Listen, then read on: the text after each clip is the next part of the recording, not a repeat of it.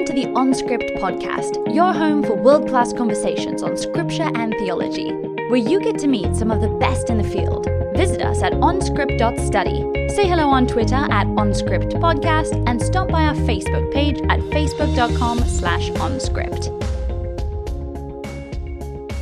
Hello everyone, welcome back to the OnScript podcast. This is Matt Lynch coming to you from Telford in the UK, where I am teaching with Westminster Theological Center this week at one of our annual residentials where all of our hubs come together. Typically I'm based in Cheltenham, and I am co-host with Matthew Bates in Illinois and Aaron Heim in Denver, and last and least, Drew Johnson in New York City. Haha, Drew. No, Drew, you're not least. You're just different.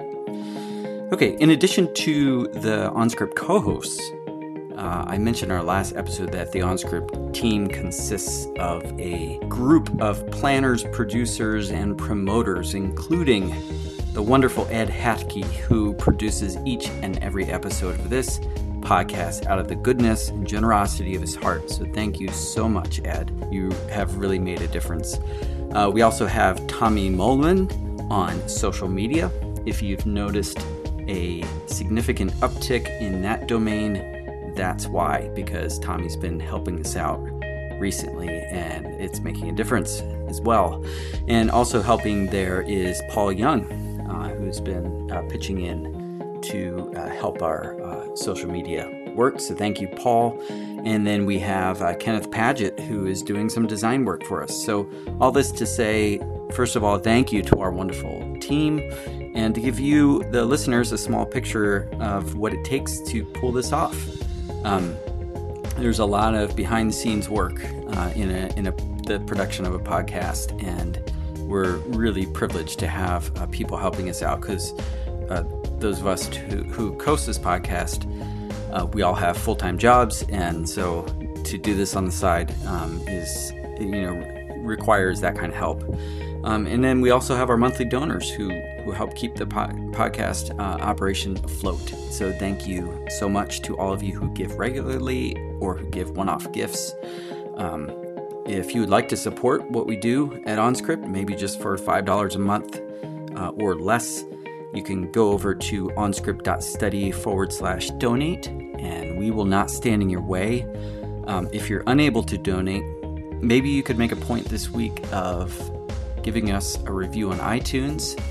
I hear that helps us somehow in the grand scheme of God's providence.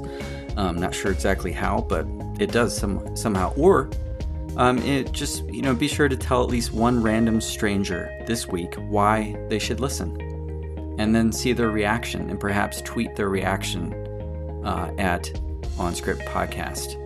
So Matt Bates is hosting for this episode, so I'll turn it over to him, and I hope you enjoy it. Thanks so much for listening.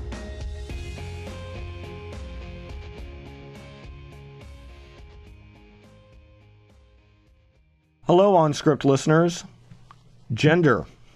Wow. Gender conversations have been a little intense lately, haven't they?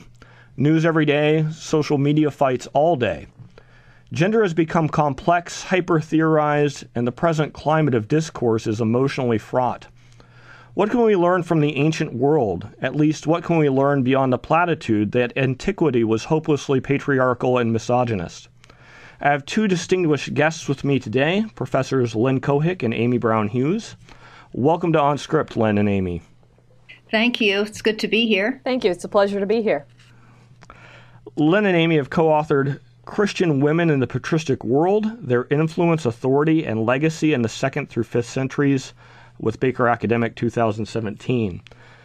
This book is particularly exciting. Not only is it timely given the gender discussions in our broader culture, it's also very engagingly written and fills a true gap in the literature. All right, Amy, Lynn, I'm going to start with a big provocative question. Is that okay?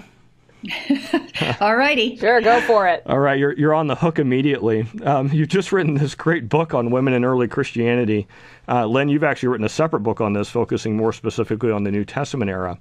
So in light of your studies, what's the largest frustration that you have with the way current gender discussions are being carried out in the North American context? Largest frustration? Oh, I can go first. I would say, for me, specifically within Christianity, I won't go much broader than that, is the lack of deep thought about the tradition in general, like drawing from not just from the scriptures, but from how the Christian tradition has thought through things. We like to reinvent the wheel a lot. And we also, I think, don't realize the resources that we have to draw from. So a lot of the conversations tend to be very sort of skim the surface, that have a lot of platitudes or sort of soundbite sort of things, when there's some very rich discussion throughout Christianity that we could draw from, but we sort of automatically assume that it's not there, or that it doesn't matter. Yeah, thanks. You want to weigh in also, Amy? Or this is Lynn. Oh, sorry, other way around. I'm confusing my guests already, as I don't have your video Our mothers do that up. all the time,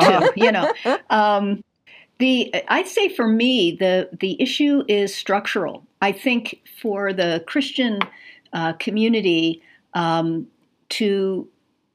think what's good is that when they see sexual harassment, overt sexual discrimination, they want to say to the person who committed that act, you need to apologize, you need to ask forgiveness, you need to change your behavior, and all of that is great. But I think, especially in the evangelical world, there's not as much a focus on how we might change structures, organizations, our broader cultural thought patterns, such that that kind of joking, harassment, and unacceptable behavior is stopped at that cultural or structural level. Yeah, so there's some larger sort of systemic problems that seem to be in view that sometimes don't get discussed. Exactly. Yeah, I think so. And I don't want to say everything is structural, not by any stretch, but I think there is a component of this problem that it needs to be addressed, and not simply by each individual just doing a better job. Absolutely. Well, good. All right. Thanks, Lynn. Thanks, Amy. Let's flip that around then. And what do you find most encouraging? How about you, Amy? I would say that I think it's really quite amazing to just see, like, as a professor, it's very encouraging to see young women stepping into who they want to be and who they're called to be. It's quite encouraging to look out and just to be able to have good conversations with them about, and frank conversations with them about what the world is like, but also seeing them stepping into things with great courage and bravery. I find that to be incredibly encouraging. I think being a professor is really helpful in that area, because it helps to, when everything around seems like it's just falling apart, to work with young people who are so stunning and focused and gifted and humble and strong is really quite amazing. And especially the young women going into various things, whether they're going into graduate school or ministry or business or something like that, because I get to work with students across the board, not just majors. I find that to be very encouraging. And seeing churches responding to them, too, seeing good work come out, seeing more articles written by women, seeing more women on panels. Now we're still not doing terribly well on that, especially on, as Lynn mentioned, on the systemic level. But there are more women stepping out and really producing some really great work. Yeah, and I would add to that, I think the culture today recognizes that in certain fields, you have sort of the gatekeepers, the Weinsteins, who affect so many people's careers, and in politics and in entertainment, and frankly also in the academy. You have these important gatekeepers that in the past, because they had such power, a few of them really took advantage of that. And I think now, their numbers up, and younger academicians, both men and women, are aware and are not going to, are going to stand up against that. And I would add then also, I think we're moving beyond, in a lot of ways, we're moving beyond the what can women do? Can they be ordained in the church? And if so, at what level can they be ordained and all that?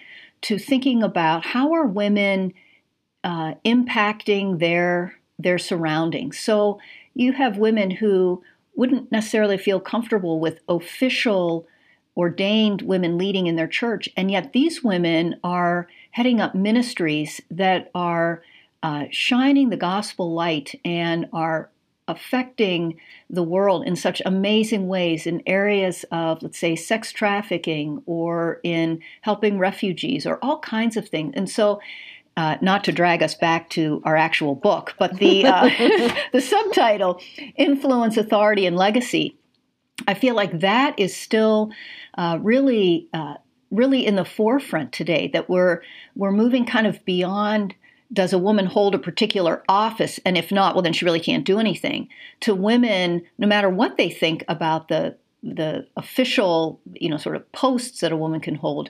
Nevertheless, they're feeling empowered to actually make a difference. And that's exciting.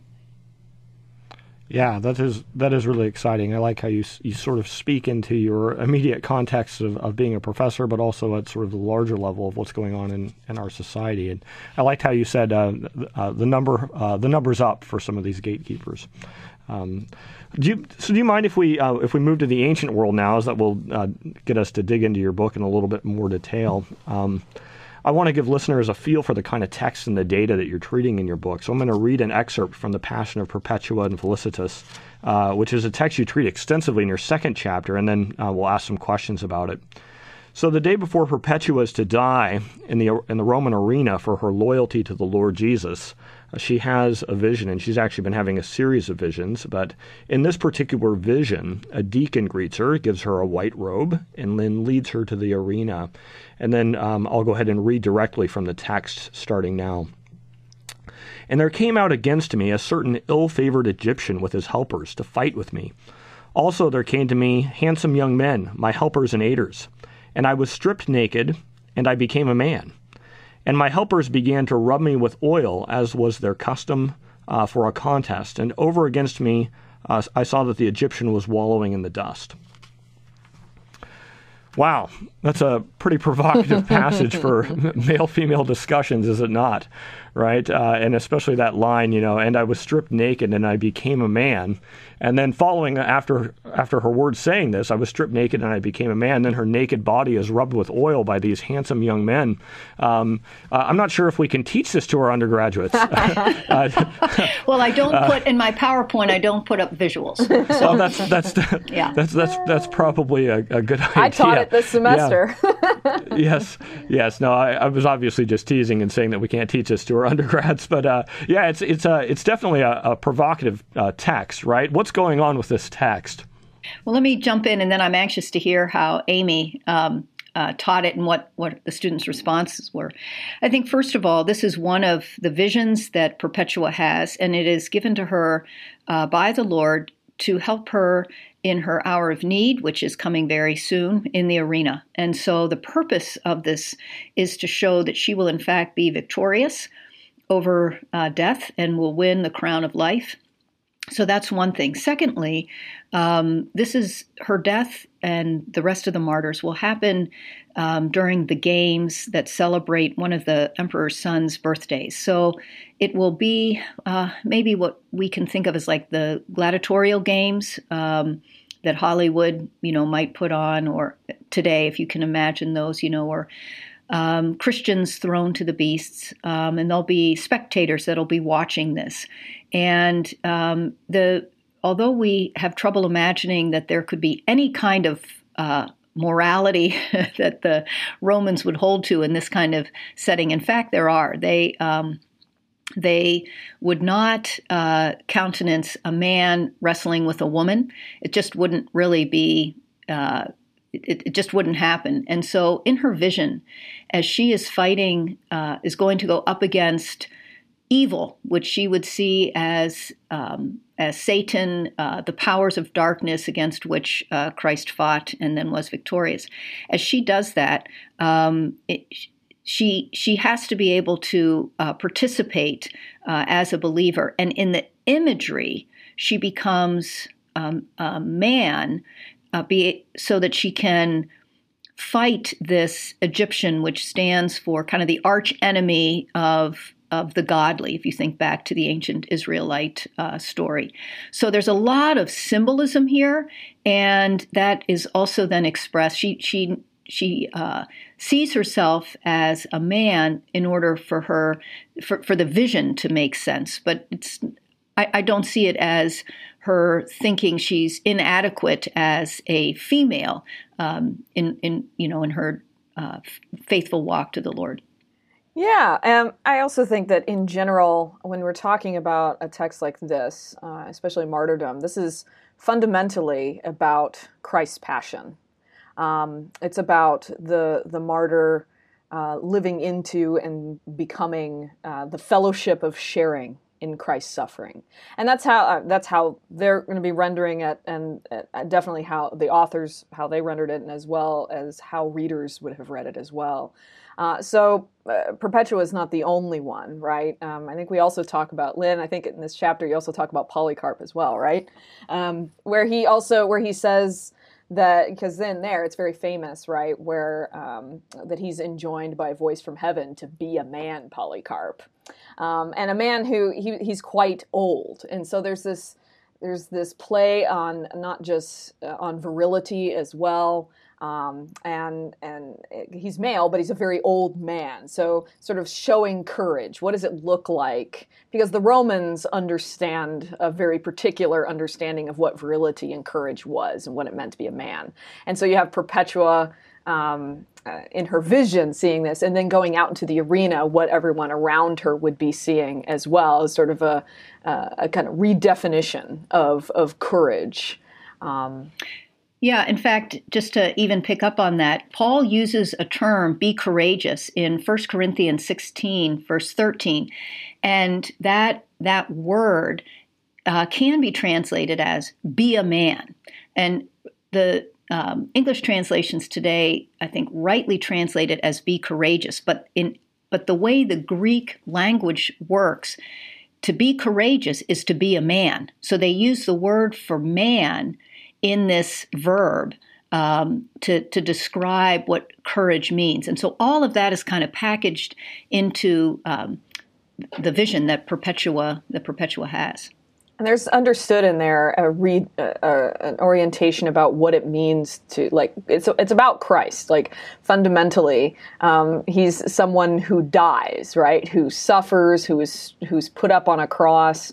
And sort of redefining not just what courage is, but what it means to be a human person, what it means to defeat one's enemy. There's a complete reorientation of all of this, and gender becomes one of those sort of arenas where that happens.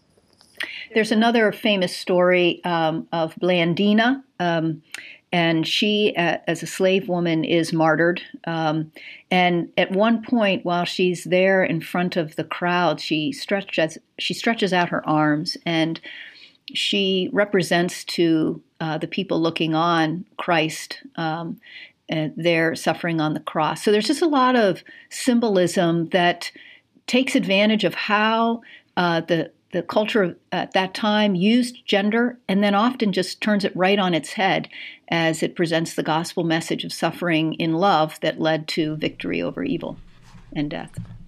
Yeah, that's really, I think that's really helpful to sort of focus on Christ and how he's sort of the inspiration here. And one of the things I think that you do well in the book is you're sort of advocating for reading women responsibly in the ancient world. And I think you have some specific ideas about that. But certainly the way that this text might get mobilized in a modern context would be to sort of support some sort of, idea of gender fluidity or something along those lines. And I think you correctly show that that's not what's really going on in the text.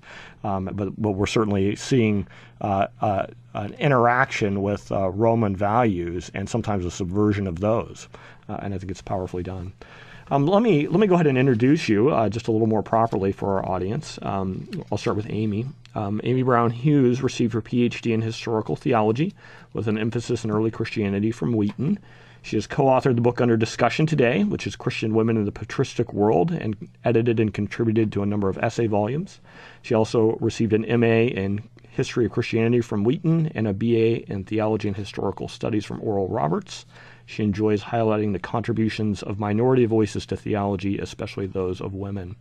So here's my question for you, Amy. Given you've completed a BA, an MA, and a PhD in theology and historical studies, you've obviously sustained an interest in this topic for a very long time, a large portion of your life. And you say a little bit about this in the intro, about how this came about, but it just left me wanting to hear more. So how did this interest come about and blossom for you in historical theology? Sure. So I think when I was in my undergraduate, what I found, because Oral Roberts is a Pentecostal charismatic institution, and that's my tradition. And so I grew up in a very non-liturgical, non-creedal, I knew almost nothing about Christian history. There were other emphases that were part of my tradition growing up. And so when I got to ORU, one of the things that really struck me was being a part of the larger Pentecostal tradition with Azusa Street and all that. That was not really part of my experience because I was in a sort of specifically a very white version of Pentecostalism where I was from, and ORU down in Oklahoma, and was sort of helped me become a part of the larger tradition in a different way. And so I was already kind of moving towards opening up towards not only my own tradition, but in general. I had a great teacher, I think it was my sophomore year, who talked about the Montanists in class. And I was listening to these prophetic women who baptized and all this stuff, and I said, wow, that sounds a whole lot about what I grew up with.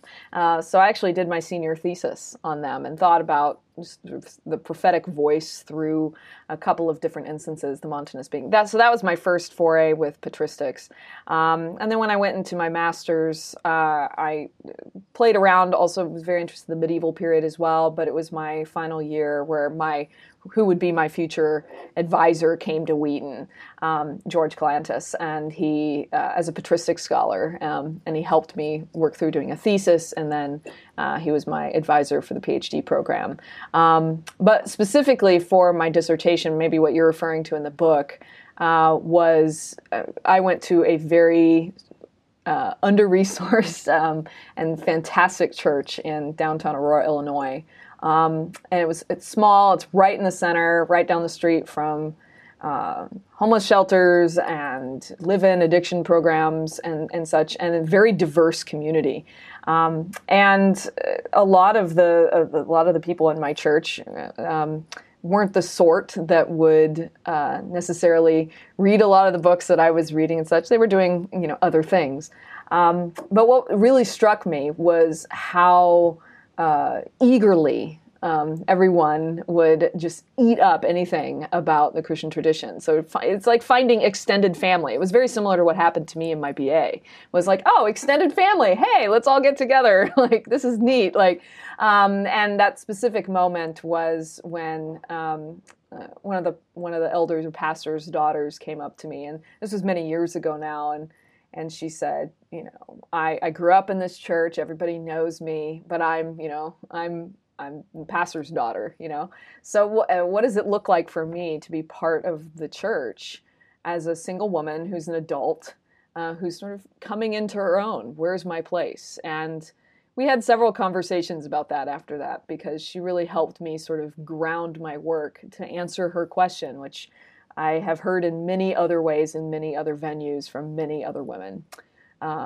And to have a tradition where you can kind of look back and go, hey, I've extended aunts or grandparents, or however you want to look at it, friends, sisters, mothers, who I can look to and say, hey, like, I'm not the first one to participate in the tradition and to offer something to the church.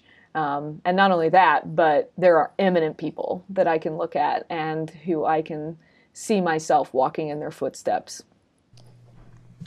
I really like how you sort of frame that as an extended family sort of metaphor, and helping people to connect more fully to that, especially those who haven't always been able to connect.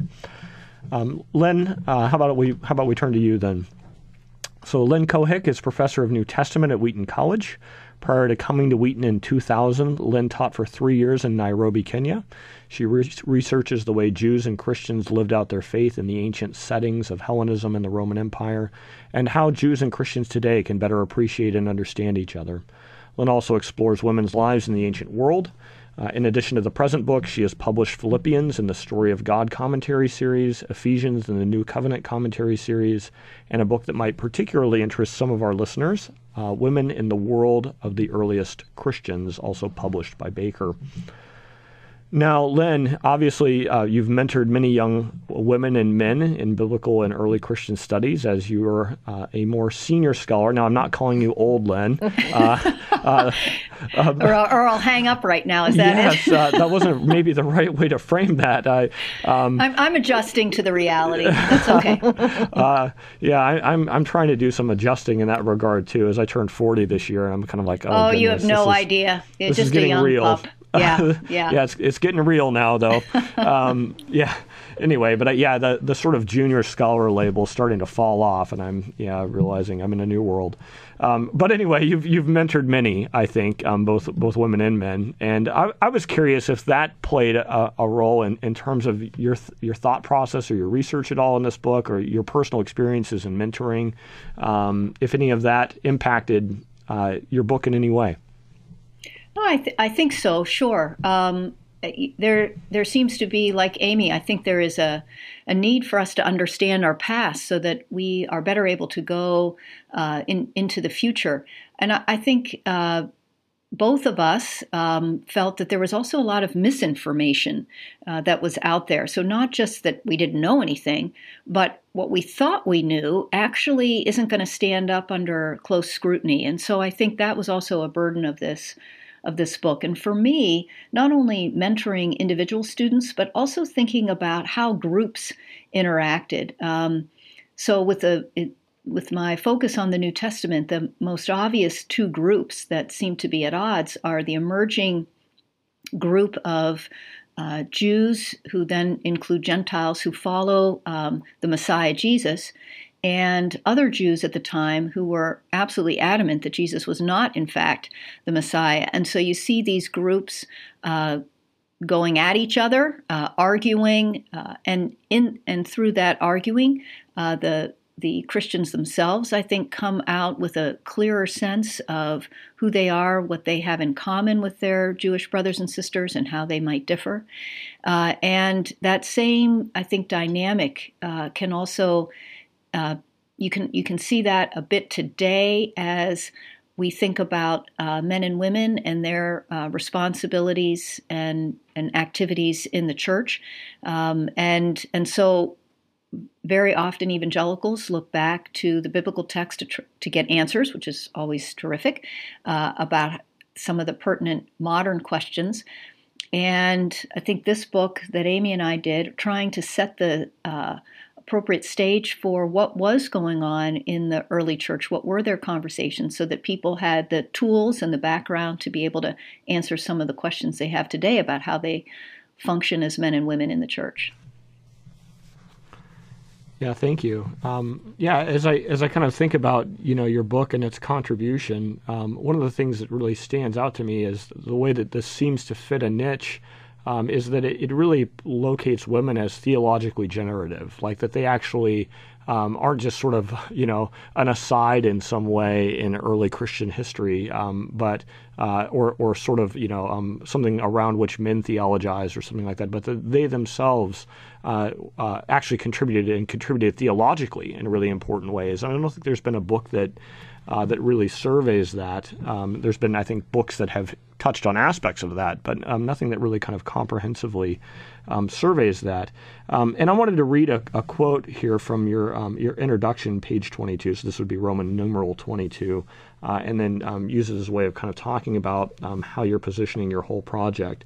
Let me go ahead and read from page 22 then for you. You say this: our approach stands over against both those works of modern scholarship that simply lament and dismiss the Church Fathers as hopelessly misogynistic, as well as those that take a naive, pious perspective on the evidence. For both approaches fail to deal analytically with the sources. Within these early Christian writings, we find disparaging comments about women or the female sex, as well as active engagement and genuine conversation with learned women. We do not read the Church Fathers' statements about women as direct windows into church doctrine and practice. Rather, we nuance these texts by considering the ways women themselves shape their lives and their social worlds. And that seems like a lot of what you're trying to do in this book here, is that you're trying to find this middle ground between dismissiveness, right? Sort of like the line, like, well, the Church Fathers are just so sexist, right? And then on the other hand, naive piety. Well, the Church Fathers are just holy, right? They're beyond reproach. We couldn't possibly question them. And so what does this responsible middle end up looking like for you? I think one of the things that it does is it tries to suggest that there is theology going on not simply at the councils. There were no women seated there at the councils, or in those times when the creeds were produced, that's not the sum total of what theology was in this time. And I'll let Amy expand on that. That's more her area. Yeah, so basically the idea is that I think when we look back at things, we see these councils and go, oh yeah, there's the theology. But it's actually a lot of the things that were happening around all of that. And it's not even just the treatises, because there's a lot of different kinds of ways of doing theology. And one of the terms we use in the book is that of a performing theology, where these women and men as well, the ascetics, the different groups of people in the congregations in their churches were, especially these women, were performing theology in their bodies. If they were ascetics, then living as a virgin, they understood that as Christological, as and a very thick theological understanding of that.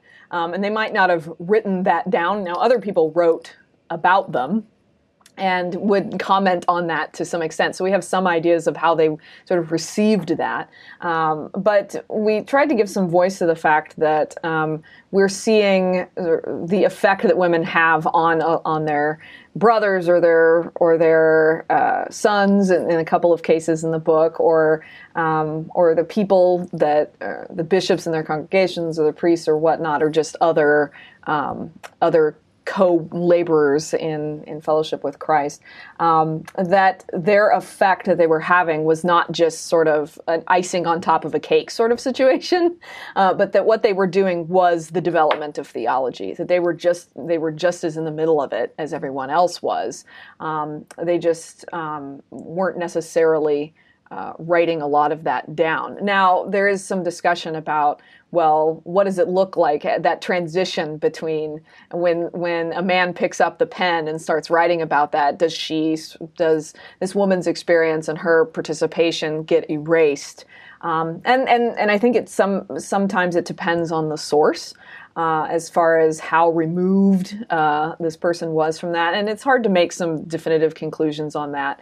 But I do think that it is possible that it's impossible actually to say that these women were sort of not a part of the theological development, but in fact were necessary. That a lot of these councils and a lot of these discussions wouldn't have gone the way they were without women on the ground in their churches, living devoted lives, and engaging with one another in a theological endeavor.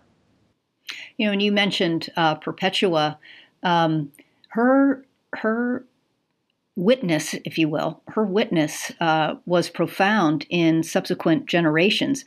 Augustine has a couple of sermons that he gives on her birthday, which is the day that she was martyred, and she excites the imagination of the average Christian at this time, and her story propels them to faithful living. The same thing happens with the figure of Thecla, who was sort of the first martyr, if you will. Her story happens in the 2nd century. But I think one of the things that at times happens as we look back in history, we imagine that the bishops who are there at these councils kind of existed in a separate plane, not really engaged in their churches. And that's far from the truth. They were as interested in the developing piety, which included discussion about relics. It was a discussion about the authority and teaching of the martyrs, and then subsequent the memory of the martyrs, such that Augustine was involved in, because he lived at a time when the church was allowed to exist in the Roman Empire.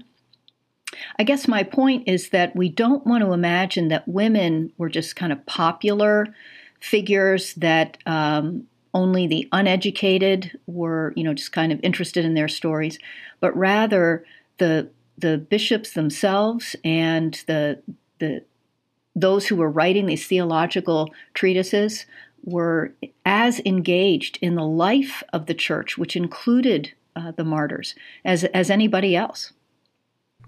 Yeah, I think that's really well put, and I think you do a good job of sort of highlighting the distinct contribution of your book, which is that women were actually theologically important, right, in earliest Christianity, and I think you show that well.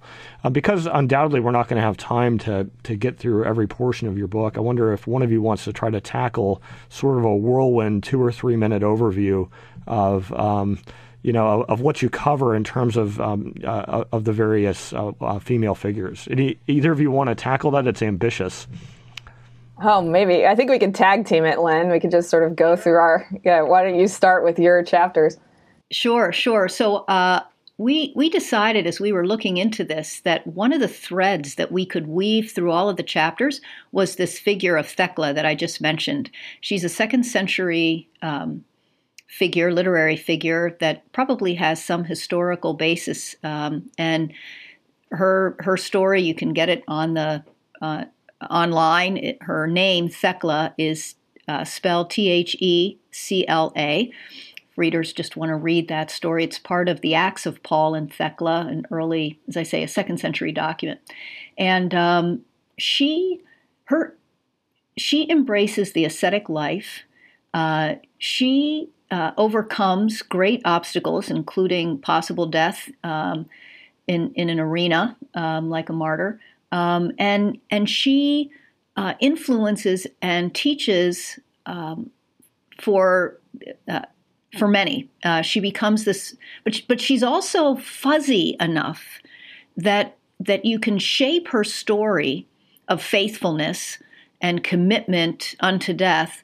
Because at the very end of the story, she does have a kind of a miraculous exit from this life. I don't want to spoil it for the reader to find out how that all happens. But anyway, her story then it's compelling through the 2nd through the 5th centuries. The timeline that we have, she pops up over and over again as this figure that has captured the imagination. One who has self-control, is ascetic, is living this kind of attempted resurrection life, if you will, now, and a life of absolute faithfulness, even unto death. So that kind of shapes the period of the martyrs that are the early centuries. And then, Amy, you can pick it up with Helena and Constantine. Yeah, so I mean, we've already mentioned Perpetua and such that shapes the first couple of chapters of the book. And then when we pick up again with the transition from this really fascinating transition the church goes into from the period of the Diocletianic persecution and then into Constantine's reign. In that same chapter, in chapter 4, I talk about Thecla comes up again with a really wonderfully weird work in early Christianity. It's one of my absolute favorites, the Symposium by Methodius of Olympus. He basically rewrote Plato's Symposium, but instead of 10 men Athenian men talking about sex and love, it's 10 virgins talking about the eschaton, and it's wonderfully awesome. Yeah, I have a question about that. I have a question about that later. And Thecla is the major, like the leader or the winner of the speeches, rather, in that work. So she pops up there, and then a lot of these people that we talk about in the book read each other's work. So Gregory of Nyssa, whose sister Macrina, who's going to have her secret name at birth of Thecla, will have read. He read Methodius of Olympus, and perhaps Macrina did as well. And so we go into how they're always sort of reading each other's things and their theology. You can sort of see how it connects. We also talk about Augustine's mother Monica, and especially a couple of his earlier dialogues, which tend to be not as well known as perhaps his Confessions or the City of God. Of course, Monica is a huge part of the Confessions, but we look at some of the other dialogues where she is a participant and says particularly marvelous things, and Augustine's treatment of that is a lot of fun. And then we spend time looking at women who spent time in large theological controversies, like the Origenist controversy. Melania the Elder and her granddaughter Melania the Younger on one side, and then you have Paul the Elder and Marcella, and there's other women involved there as well that we looked at with pilgrimage and that kind of thing. That's where Agaria comes back in, where we look at her piece. And then we go all the way through into looking at the empresses. And we specifically wanted to put the empresses, a couple of them at least, not all of them, and there's several of them we could have chosen.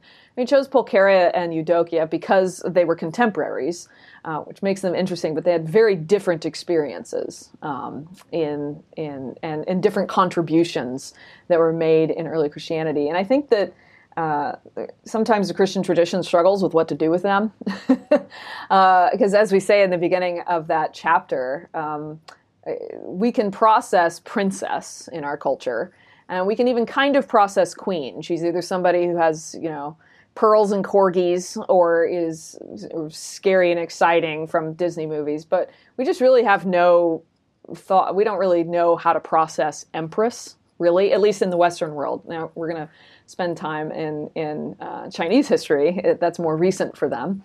So we spend some time thinking through, like, what does it look like for a woman with this kind of power and what that power looked like. Because Pulcheria, she was fundamental to two of the major ecumenical councils in Christianity. And then Eudokia, who is this... who ends up sort of having a mixed bag, as it were, reputation-wise. But she's one of the few women in antiquity that we still have her work as an accomplished woman speaker and writer. So I think that covers the whole span of the book, if I got all that in there. That's well done. Yeah, it's difficult, as you packed a lot into this book, and I learned a lot from reading it. It's really well done. Let's talk a little bit more about Thecla, at least briefly, as Lynn mentioned her and introduced her and had a question I wanted to pursue with regard to her. Now, in the story, of course, Thecla becomes Paul's disciple of sorts as Paul shows up in her hometown of Iconium and is preaching the gospel, and she happens to overhear Paul preaching, and on the basis of overhearing him becomes this radical disciple of Jesus. And she breaks off her engagement, which is a lot of the plot of the story, right? And then she continues to pursue this ascetic life of renunciation and virginity. So one of the things that's an interesting sort of detail in the story, is Thecla's activity with regard to the physical location that Paul had previously occupied in prison. So Paul had been imprisoned in a certain place, and Thecla gets access in there, and she sort of wallows around on the ground in the place where Paul was previously imprisoned and kisses his chains and rolls around there. And so some have detected romantic or erotic overtones to this behavior. Is this erotic behavior? And if it is, how does it sort of tell us, or its aim get subverted in Thecla's story? Yeah, I don't see this as erotic in the way that we think of eroticism today, in the sense of being highly sexualized. I would say that it is very emotional, but it's the like kissing of the chains would be maybe similar to today. Certain Christians kissing relics. There is a sense in which Paul, she is honoring Paul's testimony, his faithfulness. He could have been killed by the governor of the city, and so she is embracing the life that he also is living, and in a sense, by that action, also giving herself up to Christ, realizing that she may be martyred. As you know, the story, she is miraculously saved from being burned at the stake and escapes. So I think she is connecting with Paul in his sufferings, but not in this kind of sexually erotic way. I also think that we're talking about, I like that Lynn brought up relics. I mean, you can also think of how I think that a lot of times in the Christian tradition, especially in sort of Protestant evangelicalism, we tend to be very in our heads. We tend to be a little bit, now again, I mentioned I'm from the Protestant charismatic tradition, so a little bit more of sort of an embodied tradition in a lot of ways. It doesn't strike me as quite as weird.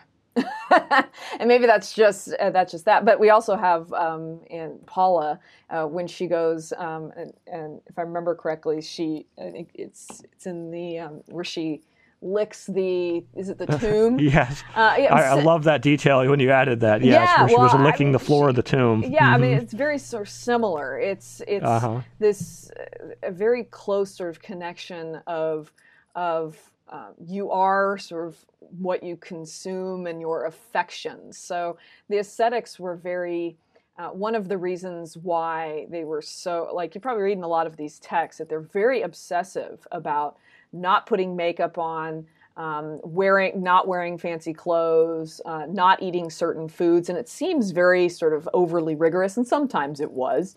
But a lot of it had to do with what you adorn yourself with, what you eat, where you go, how you move.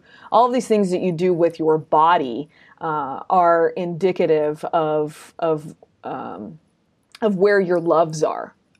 So to use Augustinian sort of disordered love language, if you went out and did up your hair, after you had become an ascetic or put on, purple or senatorial clothing or something, that would be seen as you having disordered loves, because you have to, once you have given up that luxury, you can't even have a bit of it anymore, because it's like the leaven in the dough. Even a little bit of it. So their embodiment sort of shifts around to being constantly about Christ and consuming Christ and adorning oneself with Christ. So even these sort of kissing, licking, eating, all these different things are, again, Christological in scope. And they do have sort of an erotic quality to them, I think, just largely but in sort of a more, like Lynn said, more of a larger frame and not sort of narrowly understood and sort of overtly sexualized aspect. That's helpful.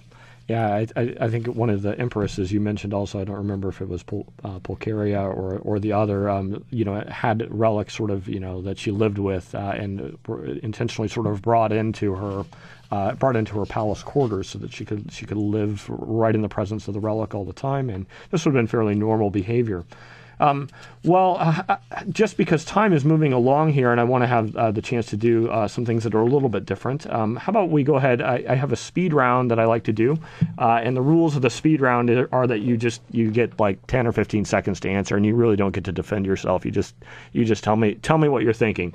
And so I have one for each of you. Who wants to go first? Lynn, you want to do the first, or Amy? Doesn't matter.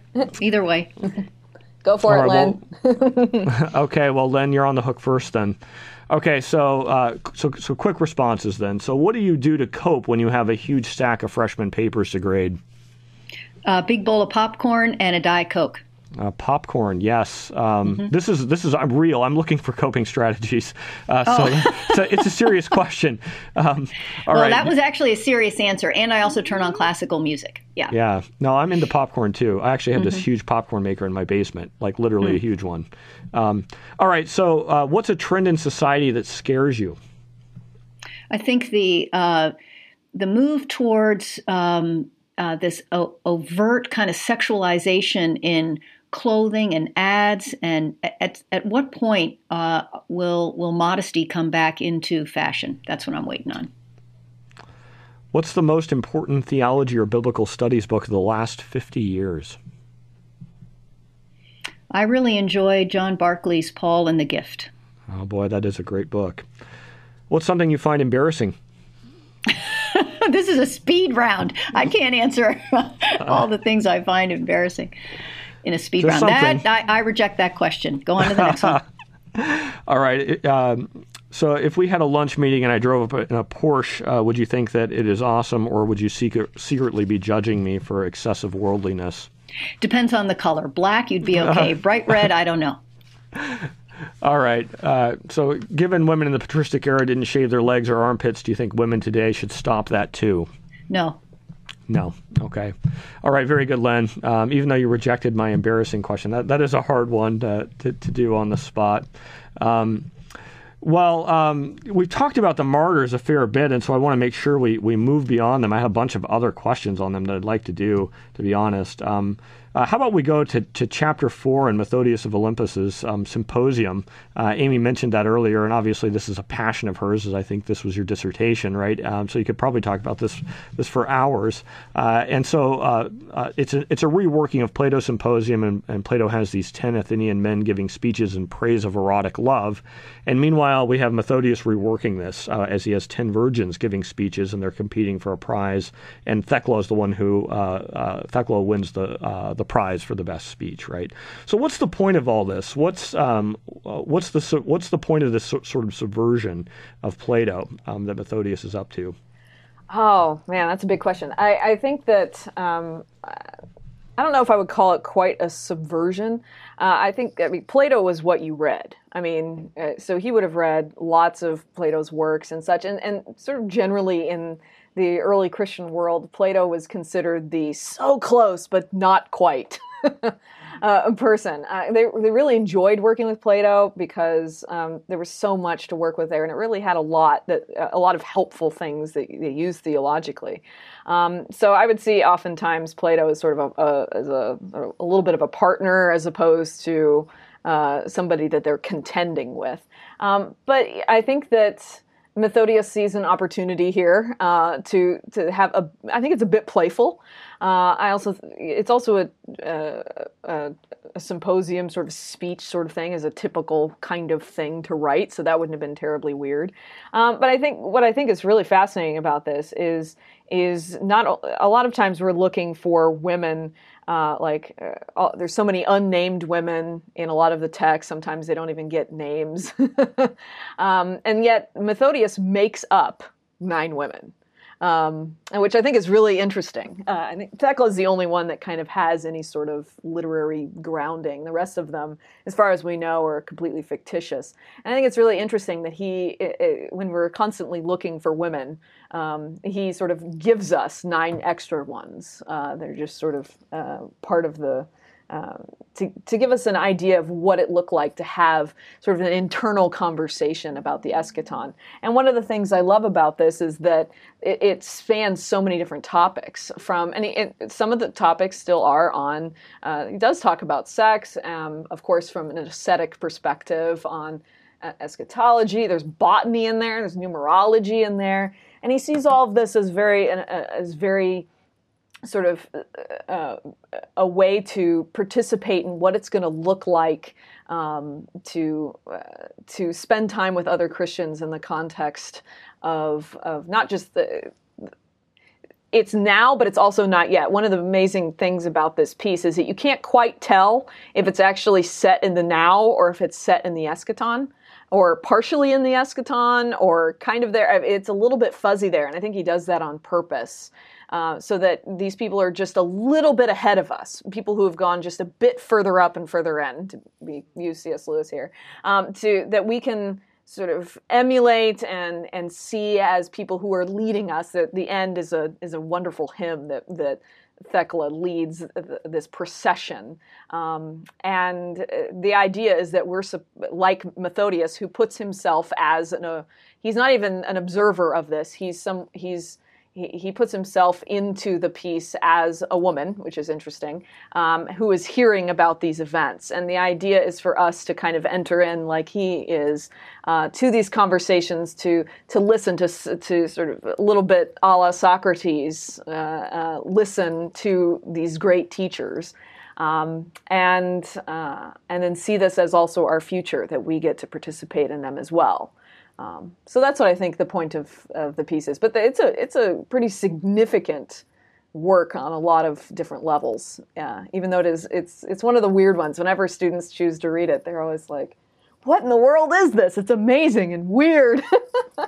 It's not the way we tend to do theology, which is one of the reasons I like it so much. We don't tend to add voices to our theology.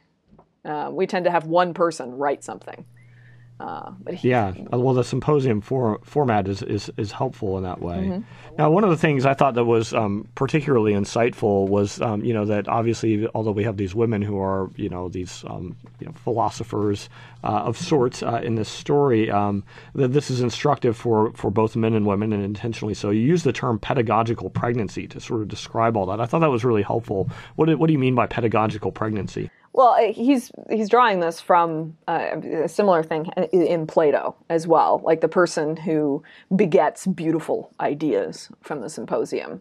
So this isn't like, it's not his particular idea originally, but he's going to draw it in, and Gregory of Nyssa is going to pull up this as well, of instead of begetting beautiful ideas, like Mary, we participate in bringing forth Christ into the world in baptism. So yeah, that's rich, obviously, whenever we're talking about virgins doing this, right? That it's something that is even in your continence, right? Your sexual continence, that you can still birth Christ into the world and have a certain kind of relationship to the truth. It puts these women who, the understanding is that you're sort of the people who are bringing the church to be fruitful and multiply. It's very evangelistic in a sense. Like, they're the ones bringing forth new people into the church.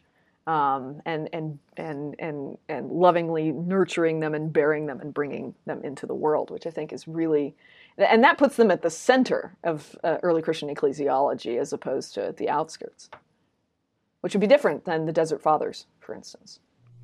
Yeah, for sure. You ready for your speed round? Sure, Amy? go for it. Okay. So, who's your favorite mother or father of the early church? Oh, Macrina. I really liked your chapter on Macrina and Monica. I would say that if it wasn't for the chapter on Perpetua and Felicitas, that was my other favorite. The whole book is great, but those two chapters I found particularly arresting. Okay, well, can you sing a song for me right now on the spot? Oh, Christmas tree, how lovely are your branches. There you go. Thank you, Amy. You're bold. I've had a number of people like Lynn with the embarrassing question that they just pass on that one. I don't know if someone made me do it. I don't know if I'd be gutsy enough. I'm a terrible singer, but why not? You did pretty well. Thank you. All right. So the scariest thing about growing older is. Wow. Just sort of the unpredictability of the human body. Yeah, tends to break down. Yeah. The question is, in what way? right? Yeah. What goes first? Well, these aren't nuanced questions. These are just, throwing something at you. All right. So do you regularly engage in any artistic endeavors? Yes. If you can, I would consider some writing an artistic endeavor. I used to be more involved. I used to play the oboe and I used to paint, and I don't really do that as much anymore. Don't have time. Too busy writing, which is a creative endeavor. But I wasn't going to allow that to count. I was thinking, making pots or painting something. I'm a cook, all my creativity goes into. I've been watching the Great British Baking Show, so I have an obsession with tarts right now. Oh, wow! Well, I'm looking forward to getting to know you better so that I can enjoy eating with you sometime. Sounds marvelous. All right, so if you were to complete a PhD, Amy, in a field outside theology, history, or religion, what would that field be? Physics. Oh, I love you. I did my undergrad in physics, actually. I actually think, especially with some of the newer things that are happening in physics, theoretical end, I particularly like the math end. A lot of it's very similar to how theology speaks of what you can and can't know and sort of how to process through uncertainty, but yet say things. I totally agree, and I get what you're saying, but a lot of people don't. As a lot of people don't understand the link between the two, but I think there is a lot of link, especially in probability weighing and things like that. That's awesome. All right, well done. That was the end of your speed round, and so thank you, ladies, both for participating in that. I'm as time is sort of marching on here, I'm kind of sort of scrambling through my notes, seeing what else I wanted to ask you about. And how about I'll ask a big question that could possibly intersect with the book, or maybe would go beyond that. But I was curious, you both spoke a little bit to how this book has intersected with your own life story. I don't know if there was anything you wanted to add beyond that that we didn't get to, as some of my questions were somewhat pointed, and if there was anything you wanted to add about how this has emerged in your life, how it's changed emerged from your life, or how it's changed your life in any way, or how you if you want to speak to your hope for how you see it changing the church. I guess what I would say is that I hope as many men read this as women, because it is also part of their story. Even as women have grown up reading the stories of Augustine and Jerome, and somehow found themselves also in the story of the early church in that way, I think men can find themselves in the story of Macrina, even as her brother Gregory of Nyssa did. I think that it's all of our stories. It hits us in perhaps different ways as we live out our own story today. But I didn't write this with the idea that only women would read it, or that it is somehow a woman's book. Right. I did not either. Yeah. For me... go ahead, sorry. I was going to say, I think you're going to find lots of male readers. I think that it's obviously it's a super book that I think is going to find a broad audience. And for me, I think that in the conclusion, I say this a little bit, but of really finding the necessity and the importance of recognizing the contributions of people to the church, not of people who don't necessarily get as much press, but are as fundamental to the tradition as a lot of people. Augustine is quite large, right? But you could argue that there's no Augustine without Monica, and it'd be a pretty strong argument. So who else are we sort of skimming over, and not just historically, but currently, that their contributions are fundamental. And I also liked the sort of some of the local color that we had in the book of what it looked like for Macrina sort of be a part of Cappadocia, right? And at the very end, I talk about Marie Wilkinson from Aurora, Illinois, civil rights leader who her statues, her names on food pantries and streets and such, and she has had such a profound impact on that city. And I just thought about what does it look like to continue to remember people, because I think with all the obsession we have now with our smartphones, right? We have a camera and a video camera in our hands at all times. But yeah, when's the last time that we actually like looked at the pictures that we took? I think that we're having a bit of a crisis of how to remember well. And so I hope that this book, for me, it has helped me to get to know not just the tradition but better, but again, these sort of relationships with people in the tradition. It's also helped me to look around me more and to celebrate the contributions that people are making now, and to remember that and to see that as constitutive for theology going forward and the church going forward. Yeah, that's wonderful. Yeah, I would just sort of add that one of the ways I think that the book certainly could be helpful is one that I can already see as I was teaching history of Christianity. I guess it was last year, and I had a student who wanted to do a project on women in the patristic period, and she ended up settling in Macrina, which is very suitable. But we were really approaching the course from a theological angle, and she was sort of asking, are there theological resources, that would speak about, women's role here? And I gave her some, obviously, as there were, but it made me realize what a big, I would have wished that your book had been written at that point, as I would have immediately handed her this book, right? As this would have been the ideal book for her to be able to begin to explore what she was longing to explore. So anyway, I think, it will certainly be making an impact in the church and in the classroom, I think. So really well done. I guess as a kind of maybe as a final reflection, your book really themes around remembering women responsibly, and I think you've spoken a lot about what that looks like in terms of a responsible remembering. What are some of the irresponsible rememberings that you think that we should avoid, that you're hoping to not see going on in the church right now? How is this material especially being misused that you would like to steer the church away from?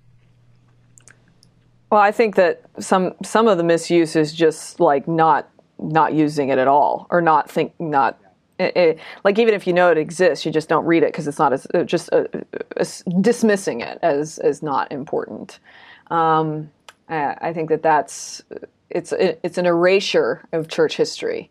And I sort of can visualize it in this way. I mean, a lot of sitting here in my office at Gordon and just looking at our shelves, right? Where do we put our discussions of women and minorities in the church, right? Do they have their own shelf, or are they part of the theology shelf? Where we sort of see women's contributions and such as exceptions to the rule, or additions or things that we add on, which I think that's a misuse of the Christian tradition. That I would like to see that change. I would like us to see the Christian tradition and what theology is. I think that's one of the fundamental problems is seeing theology as sort of primarily what these guys did and their intellectual capital in a very particular way, in a very narrow way. I think that's a pretty general thought, but that's what I would say. I would echo what Amy said, and then I would also add or just highlight we tend to think of the early church as though they were just disembodied minds, male minds, who thought in these kind of abstract philosophical categories that then created the creeds. But I think what our book tries to do is show that they lived a story alongside these women who often paid their way, allowed for them to have this ministry or this library or whatever. And so the women were not just financiers, but oftentimes that was a key aspect of their expression of faithfulness, and that the theology didn't grow in some cave. Or sometimes there were theological treatises done in that kind of context, but it also was out in the open. The liturgy of the church is developing at this time, and the artwork of the church and the political context changes dramatically over the course of the centuries that we study. And all of those things play a role in the theological development, just as today our political context and the practices that we grow up with and the assumptions that we make as post-Enlightenment people who have cell phones, which and we know about germs. And I mean, just all this stuff affect how we approach Scripture. We are as much a part of our own context as these ancients were. And each and every day and in our daily practices, we are doing theology. Every one of our readers is doing theology. And we hope, I think, in this book that they become a little more self-conscious of the theology and recognize that words and actions go together. And certainly at this time, people did believe. The martyrs up through the empresses knew that their actions very much affected what they thought and vice versa. Yeah, I think you do a great job with showing how embodiment matters theologically, like both in terms of the nursing mothers of Perpetua and then Felicitas, and then, with the deliberate virginal choices, for instance, of Pulcheria, as that was something that was actually a Christological statement and a statement also of eschatological and resurrection hope, but the idea that we can give birth to Christ now, even in our virginity. Lots of powerful things with gender and embodiment going on in your book as a whole. Well, we need to wrap things up. It's been wonderful to have you, Amy and Lynn. I've really appreciated the conversation. Thank you very much. I've enjoyed it as well. Yeah, it's been a pleasure. Thank you for having us. Thank you. This is your host, Matthew Bates, for OnScript. We've been enjoying a wonderful conversation today with Lynn Cohick and Amy Brown Hughes, professors at Wheaton and Gordon College, respectively. Lynn and Amy have written this book, Christian Women in the Patristic World, published by Baker Academic in 2017. I hope you'll check the book out. It's well worth it. You'll find a link on our website, onscript.study. Farewell for now. You've been listening to OnScript, delectable conversations on scripture and theology. If this episode has brought you inner peace or lit your biblical fire, please consider a small donation of just $2 or $5 per month. Information on how to donate can be found at onscript.study/donate.